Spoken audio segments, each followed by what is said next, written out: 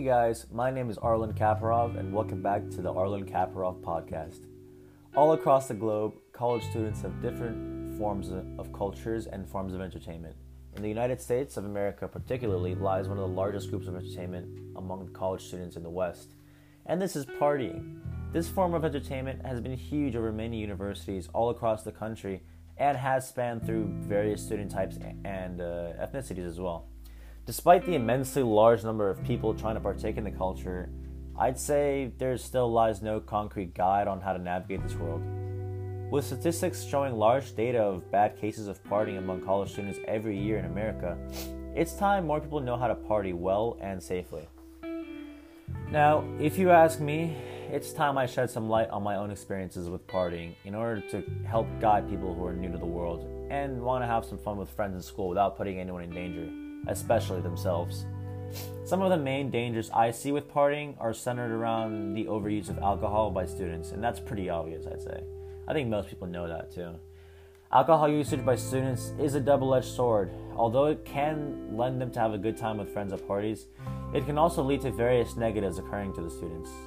Overuse of alcohol can lead to alcohol poisoning, which occurs as a result of slight or severe kidney failure and stomach problems due to overdrinking within a short period of time, as specified by Tim Newman in What to Know About Alcohol Poisoning, which was published by Medical News Today.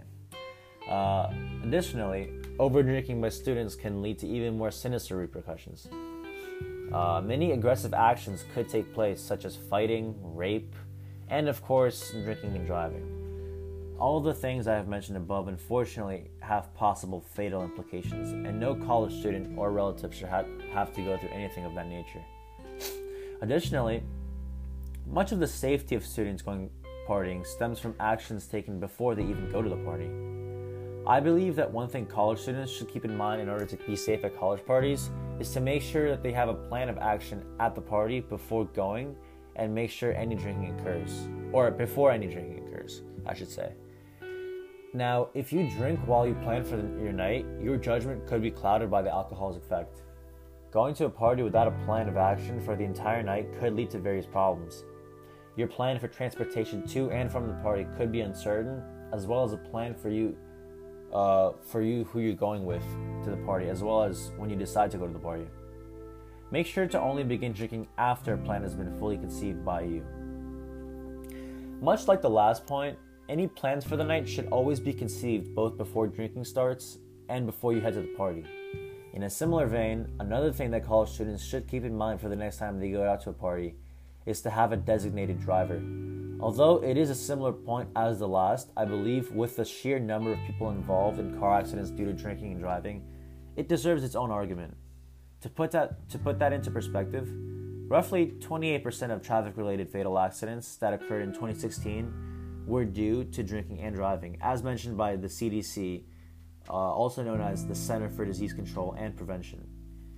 That means that over an entire quarter of all of the year's accidents were related to driving while under intoxication. There are also many explanations for why people get behind the wheel and drive in these situations. Judgment is severely clouded and the person's mind doesn't function properly, so making valid choices through will and might alone won't help with keeping yourself safe throughout the night. For that reason, having a designated driver in all cases is one of the most important aspects to keep in mind. Finally, there remains another form of possible danger that might come your way during a long night of drinking. I am, of course, referring to the possibility of sexual harassment and rape. As mentioned many times before, and as many college students know, intoxicated individuals often become aggressive and belligerent in behavior. Studies also show a staggering amount of cases that occur under this pretense. As mentioned on alcohol.org, at least 50% of student sexual assaults involve alcohol. Additionally, they stated approximately 90% of rapes perpetrated by an acquaintance of the victim involve alcohol. Now, taking these two facts into consideration, we start to see exactly why sexual harassment is, no doubt, linked to alcohol consumption, and why you should do what's necessary to protect yourself from that. The best method of keeping yourself safe in this situation is to keep many friends around you in your immediate vicinity who you trust with your life. It would be preferable if they were also unintoxicated, as it would make things only easier. To whoever is out there listening, please take the time to implement these strategies for yourself or anyone else you know. Spread the word around campus, and soon we will all be safer. Thank you for tuning in to today's podcast. See you next week.